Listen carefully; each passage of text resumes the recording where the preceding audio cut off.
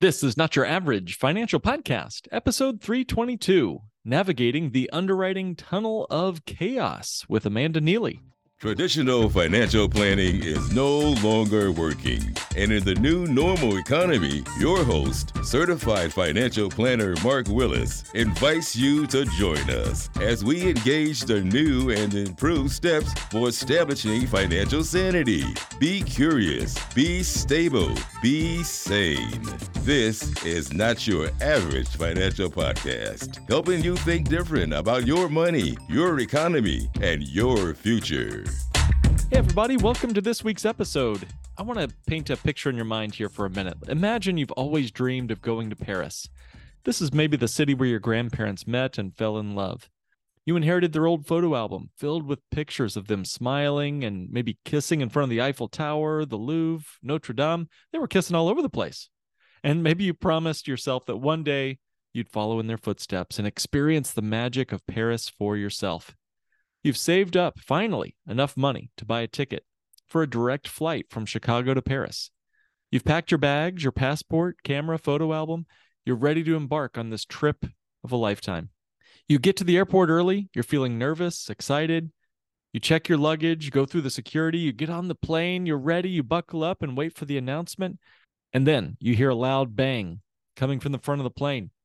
You see sparks flying from one of the wings. The pilot comes on the intercom and says there's been a major mechanical failure and they have to abort the takeoff. You feel a jolt as the plane stops abruptly and you hear sirens, fire trucks approaching. The pilot says everyone has to get off the plane. So you grab your carry-on bag, you follow the instructions, you slide down the emergency chute even, and you walk back to the airport. You're unhurt, but you're scared and disappointed. You wait in the terminal for hours, hoping to get another flight, but then you hear another announcement.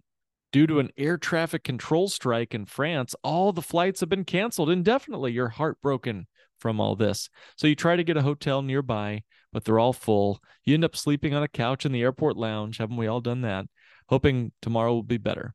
You wake up early, feeling sore, thirsty. You check the status of your flight and see that it's been rescheduled for later in the evening.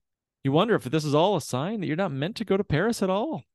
You wonder if you should just give up on your dream and go back home. But then, you remember why you wanted to go to Paris in the first place. You remember how much your love for your grandparents brought you to this point. You remember how much you want to honor their memory, their legacy. You remember how much you want to see Paris with your own eyes, feel its charm, its beauty. You decide not to let anything or anyone stop you from fulfilling this dream. You decide to stay hopeful, positive, and you keep going, hoping to reach your destination sometime. And you look down at your phone and you check your flight. And wait a minute, hey, a new flight is boarding soon. So you grab your bag, head to the gate, you smile and think maybe this is just the beginning of an amazing adventure. You get on your plane, buckle up, and wait for the announcement to take off. This time, everything goes smoothly. The plane lifts off, and you look out the window, and before long, you see that wonderful Eiffel Tower. You're on your way to Paris. Very cool, right? This is exactly how it can feel when you're going through well, maybe not quite how it feels, but pretty close to how it can feel to go through the life insurance underwriting tunnel of chaos. I know this is a big right turn from going to Paris, but it's true. Getting a bank on yourself type life insurance policy can feel like a magical trip to another world. You know, living out the dreams of your ancestors and leaving money for many others in the future. But getting a bank on yourself designed life insurance policy requires underwriting. And that process of underwriting can feel like a real tunnel of chaos sometimes. And it can feel like those who have bank on yourself designed policies are in some sort of secret club that only a few people can enter. In fact, life insurance underwriting can be a maze of paperwork, medical exams, chasing down doctors, a lot of uncertainty, and of course, the waiting. The waiting can be the hardest part. But what if I told you that the qualifications for membership in this secret club might not be as strict as you think? In today's episode, we're going to be exploring the fascinating world of underwriting and debunking the myths that hold so many people back from getting their policies. We'll be diving deep into the complex process of uncovering myths and misconceptions that surround this underwriting process, the process in between learning about Bank on Yourself and actually starting it. We're breaking down the barriers. We're going to be shedding light on the underwriting tunnel of chaos, as I like to call it. So get ready to challenge your assumptions and let's discover a whole new world of possibilities. We might even be speaking French by the end of this episode. You never know. So today we're joined by an expert in the field. She's a colleague who's been on this show several times, and she's been certainly one of my favorite people to get to work with in the Bank on Yourself arena. Her name is Amanda Neely. She's a certified financial planner. She's an author of the brand new book just recently published. It's called Five Smooth Stones, and I highly recommend it. It's not just a book, it's a journal toward financial wholeness and security. So please make sure to check out her book, Five Smooth Stones. We'll discuss that toward the end as well. So again, Amanda Neely, a Bank on Yourself professional and certified financial planner. She'll be going through this topic of underwriting and digging into how exactly you can make it more of a grease slide and less of a tunnel of chaos. Take it away, Amanda. Amanda Neely, you are back, and I'm so glad you are. Welcome back to the show. Thanks for having me, Mark. Always great to be here. So, we've had a number of conversations, and every one of my conversations with you, I'm left with two things: a smile on my face and new wrinkles in my brain, because you're always getting me thinking and smiling. But I want to have a conversation with you, kind of a frank conversation that you and I were having offline, and you were sort of expressing almost a grievance or a frustration that you have found in your discussions with clients and potential clients that you work with. First of all, maybe just tell us a bit about your background and now what you do for work and the career that you love. And then two, tell us this grievance that I kind of laid out for the audience. Yeah. So I've always wanted to make the world a better place and, make that positive difference in the world. And I've tried that in a bunch of different ways.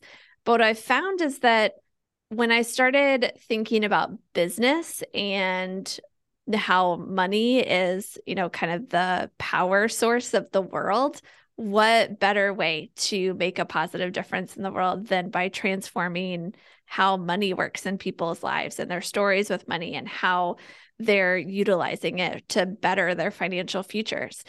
And it's been really fulfilling to do this now for over 5 years and see that it's making a real difference. The difference that it made in my life as a client of yours, Mark, and as a Bank on Yourself revolutionary was transformative. And I've just gotten to continue that transformation for others. Awesome. Now, I don't know if I would have stepped into this arena had I known how controversial the financial services industry is, how many people have very strong opinions out there. But the thing that probably gets to me most is the wide misconceptions about this thing called life insurance. And I know the most recent one of the hundreds we could probably talk about is a lot of misconceptions around who can qualify for life insurance and what that means. Yeah. So what do you mean qualify? First of all, describe that process for us. Can't everyone just get a policy? This is one of those things that's a little bananas is you could walk down the street and buy a lotto ticket or, a big hunk of gold or some worthless cryptocurrency. No one's going to stop you. But if you want to add this financial product called life insurance to your portfolio, you actually have to qualify for it with your health. Sometimes you don't have to do a health exam. There are some, programs out there that you can get a policy without one, but some of the best policies, you do have to give blood, maybe a urine sample. You got to answer a lot of financial questions. They might even ask for some of your medical records. It's a whole, jumping through hoops and trying to figure out if you can be approved and at what rating and all these questions that lie there. And some people just assume that they're not going to qualify and they count themselves out. Who are some of those people that just sort of assume that they're not going to qualify? Yeah, for some, it's they have too many birthday candles on their birthday cake, so they think they're too old. For some people, they think they're too young. For some people, they think they're too healthy. For other people, that they're not healthy enough. For some people, they might have a pre-condition, right? That maybe comes into view, into their minds. Maybe they've had cancer or a heart attack before or something like that. Just this past few months, I got to work with someone who was transgender, and it was really easy to get them life insurance, actually not even a problem, where that individual didn't know that. They thought for the longest time they couldn't get life insurance or that it would be too difficult. And it was super easy, so much fun. Mm-hmm. And then I heard from another individual that they had been told by two different life insurance agents that their wife could not get life insurance because she's pregnant. What? And I'm like, I've had pregnant women get life insurance before. That's not been a problem. I know this is not true. And it was so much fun to be like, not only can she get life insurance, but she can get the best health rating still, and it can be lots of fun. And so why not? Like, yeah. And you made a good point to me earlier that she's healthy enough to conceive a child and carried it around. Like, not everybody's healthy enough to do that. Yeah. Yeah. I can think of at least half the population that can't do that. So that's phenomenal. And you're right. Helping bust those myths, I think, gives a lot of people, I think, freedom. What is it about about us that, well, one, I want to step back for a minute. It is very interesting to me that we are not just handed life insurance as an asset class, like you would be able to open a savings account today. I can walk into any bank I want to and open a savings account with almost no questions asked. But there's something about life insurance that not only the health side, but there is some financial details that they want to check on first too.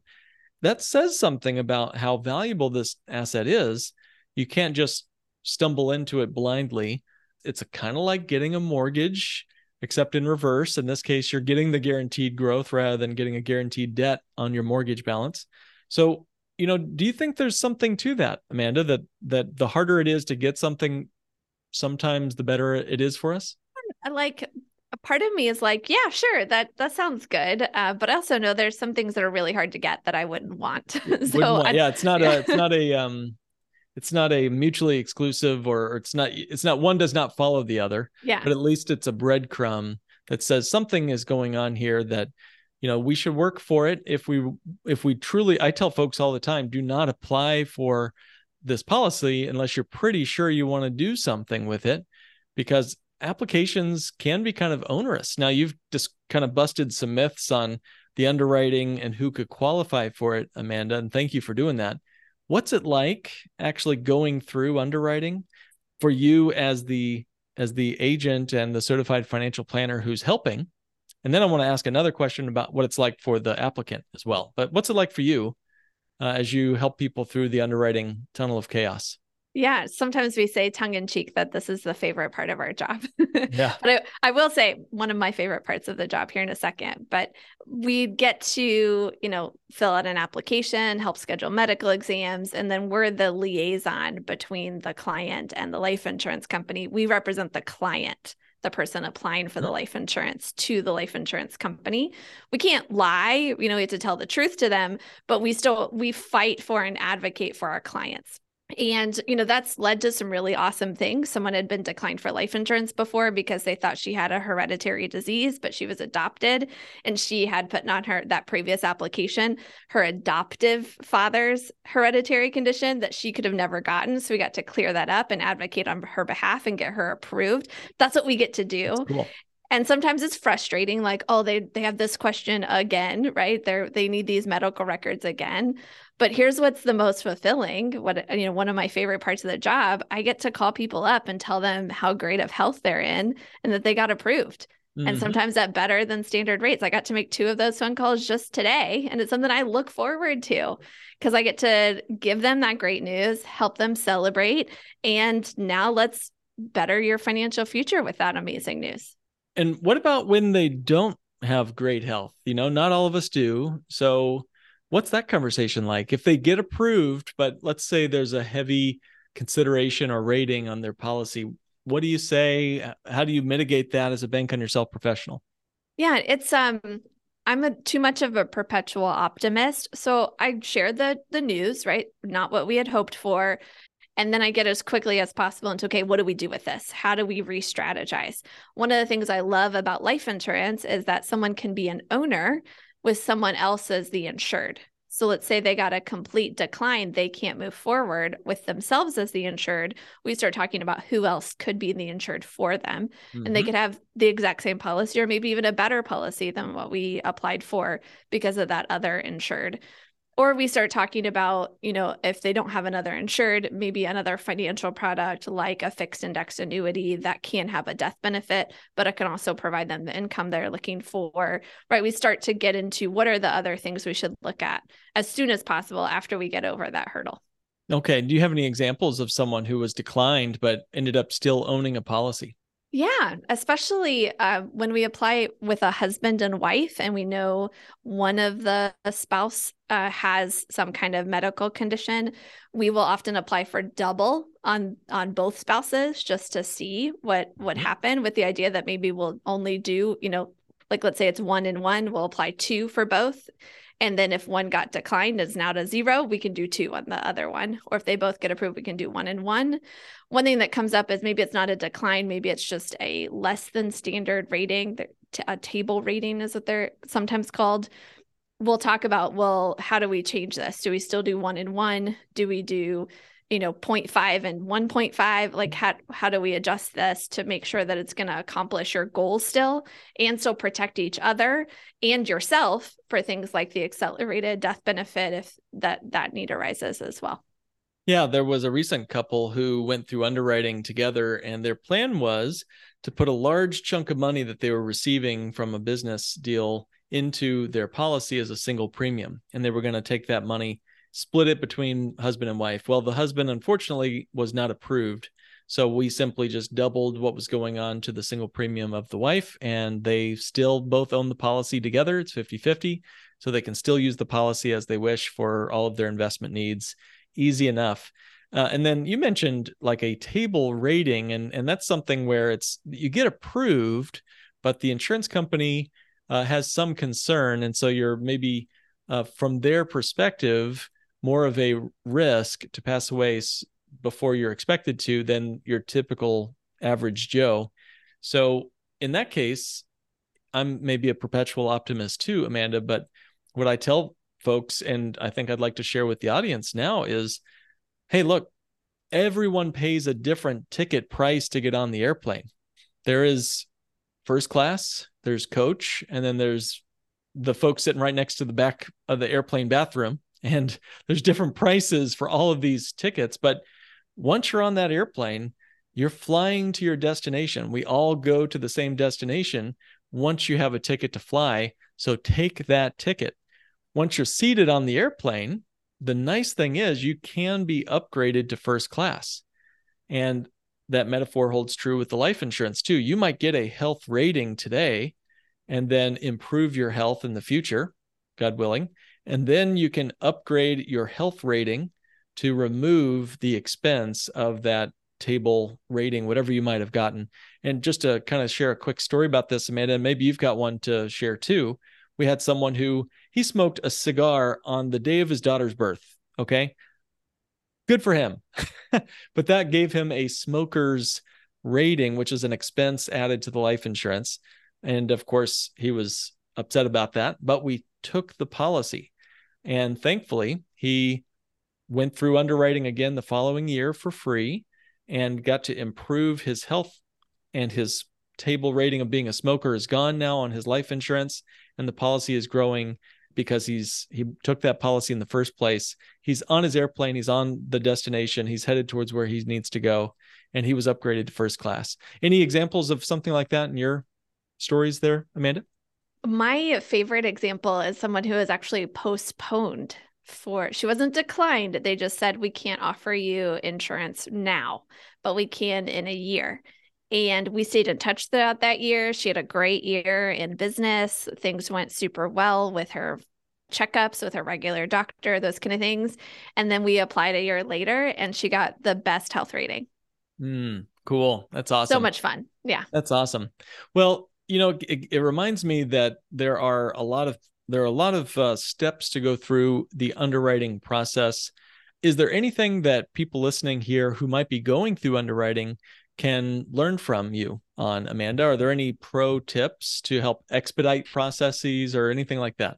Yeah, actually, I have a personal story with this one. I was recently applying for a new policy. I had been using a direct primary care physician rather than a traditional medical practice. And so they needed some medical records, and those are going to be a little harder to get in the direct primary care world. And what I love, though, about that world is I'd built a great relationship with my medical professional. And would you mind just in a minute or so, what is direct primary care?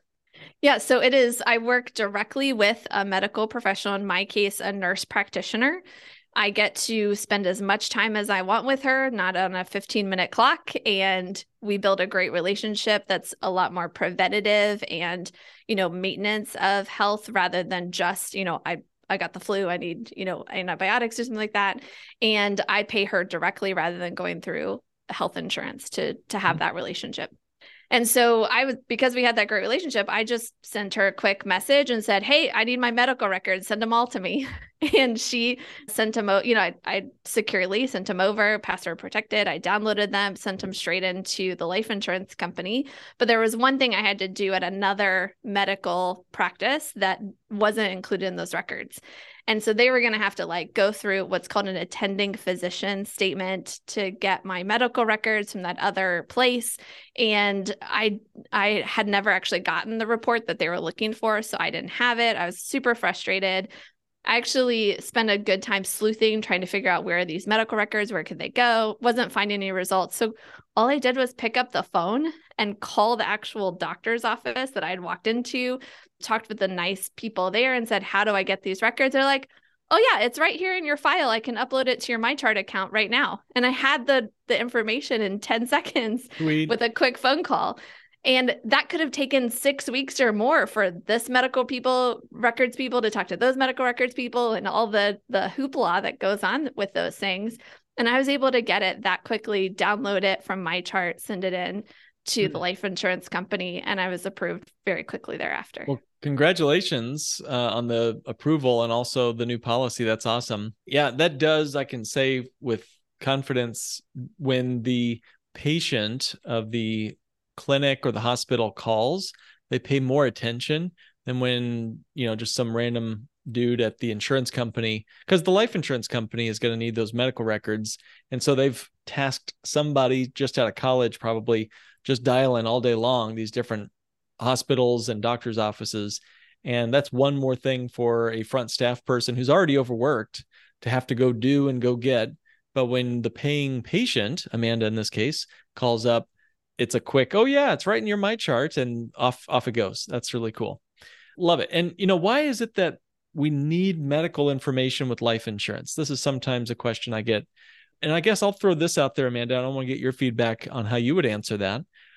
It's insurance. So that's covering a risk. But you think about all other kinds of insurance: fire insurance, auto insurance, health insurance.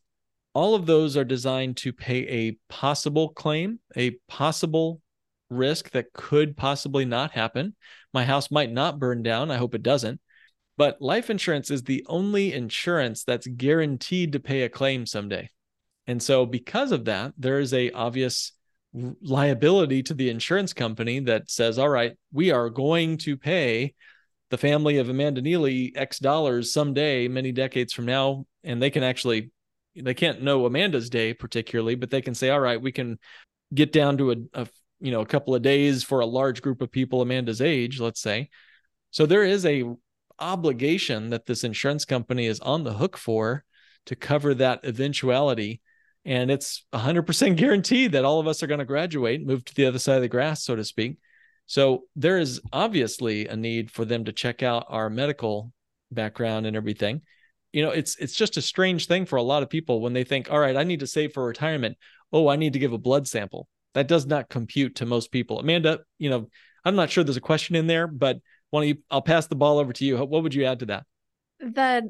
The thing that I love about this, that I have to remind myself sometimes, is that these life insurance companies have been paying dividends every single year for over 100 years. Some of them, getting up closer to 140, 150 years.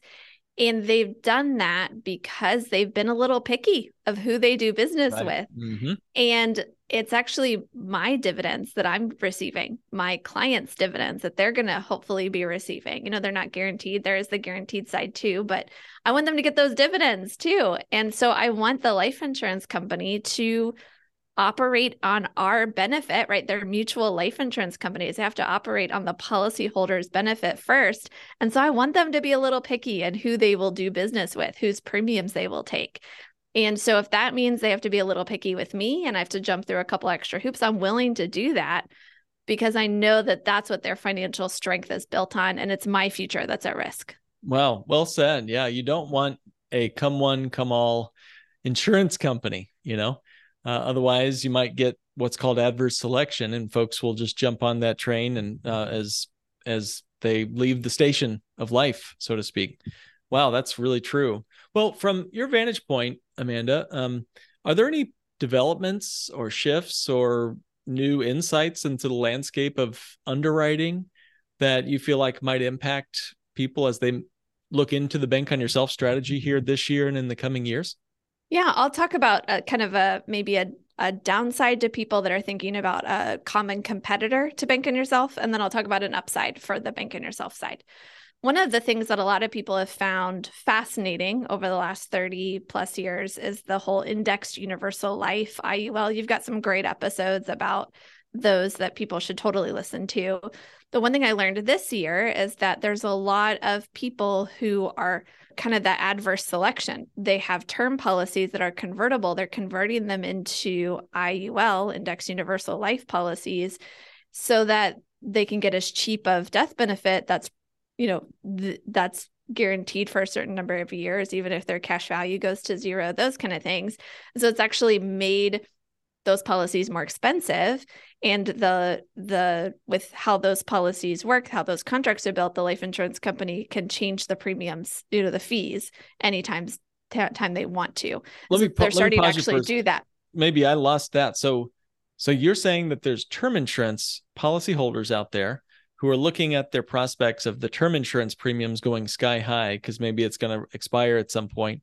And so they're converting not to whole life insurance, but to index universal life insurance. Now, conversion, life insurance can be converted. Guys, listen to episode 187 if you want to hear more about how the term can be converted to a cash value life insurance product. But Amanda, what you're saying is, rather than converting to a whole life policy, which is what I recommended in episode 187, they're going to the index universal life dark side. And why is that a problem? Say that again, please. Yeah, because the fees that can be charged there by the life insurance company can be changed anytime.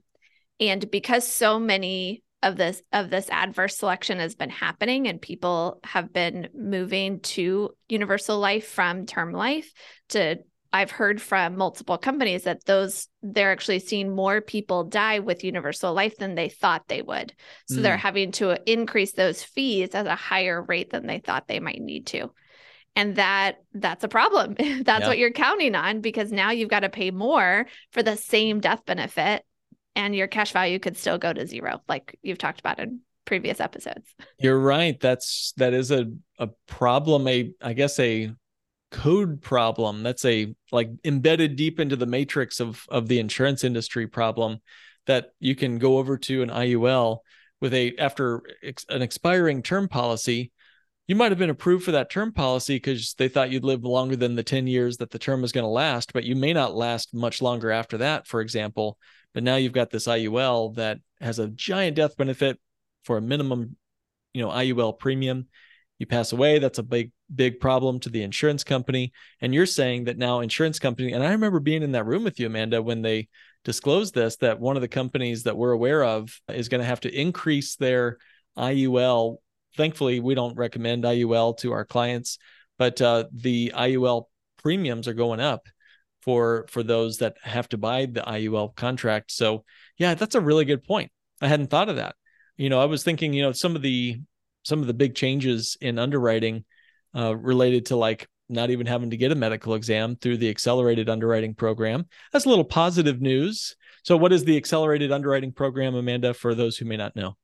Yeah, so this is if your death benefit is under a certain maximum, if you've got maybe some recent medical history that can be found, you're being a regular, annual checkups, those kind of things, you can get approved for accelerated underwriting. You don't have to go do a medical exam, you don't have to give blood, anything like that, and you can be approved for the policy and start much quicker. Part Like of what makes like that 2 weeks possible, or less, yeah, right? Yeah. and part of what makes that possible is exactly the same thing that gives us the My Chart, some of that medical information that's available and easily accessible in electronic records. That's a huge time saver for whole life insurance and the underwriting process in general. Now, I have to wrap us up because you said that there's a positive to the whole life side. Going back to the IUL, I want to hear what yours is. Why is this a good deal for whole life contract holders? The positive that I was going to mention was all the electronic medical records that are starting to be available. And even if they can't see all the details, they can see at least enough that they might be able to not have to request an attending physician statement, not have to I see. request the detailed medical records.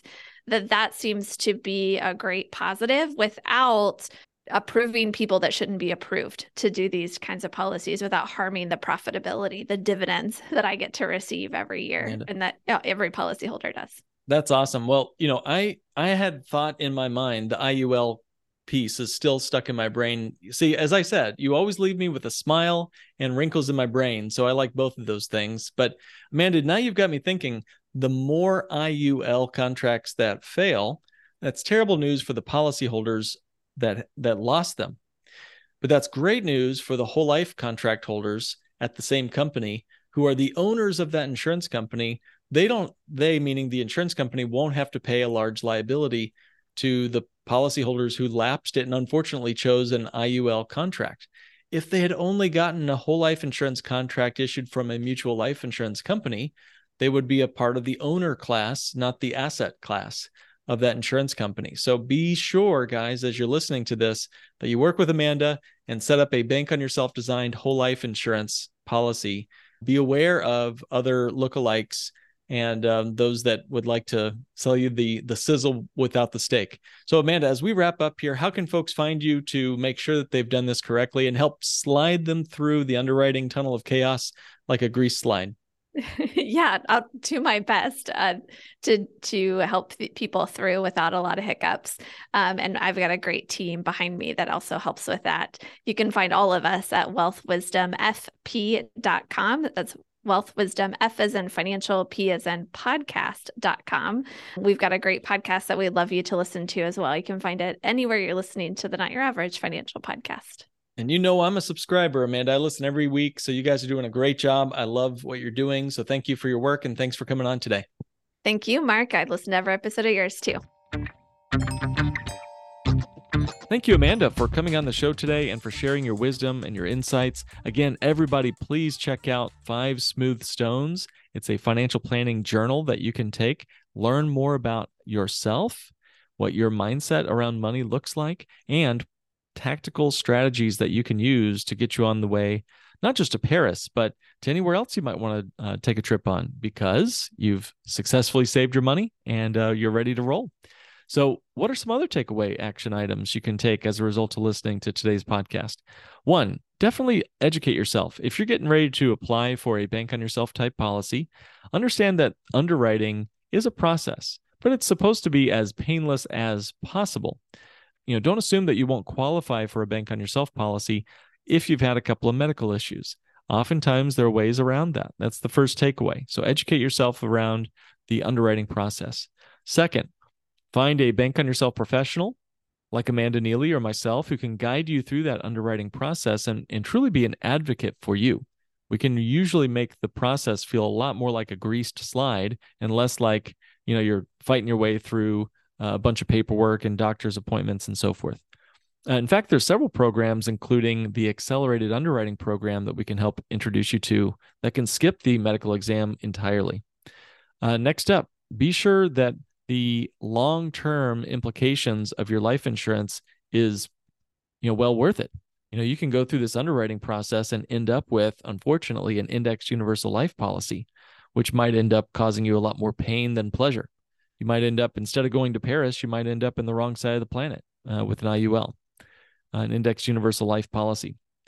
So by taking a few of these steps and really understanding that there is a process involved and being patient as we go through that process, you can make an informed decision and navigate the underwriting process much more effectively as you make your way toward your bank on yourself future. So that's it. Thank you, everyone, for delving into this concept with me and Amanda. Thank you, everyone, for joining me for this week's episode of Not Your Average Financial Podcast, helping you think and live differently with your money, your economy, and your future. This has been another episode of the Not Your Average Financial Podcast. To join a financial revolution and start thinking different about money, go to www.nyafinancialpodcast.com and click Request a Meeting. The topics presented in this podcast are for general information only and not for the purposes of providing legal, accounting, or investment advice. On such matters, please consult a professional who knows your specific situation.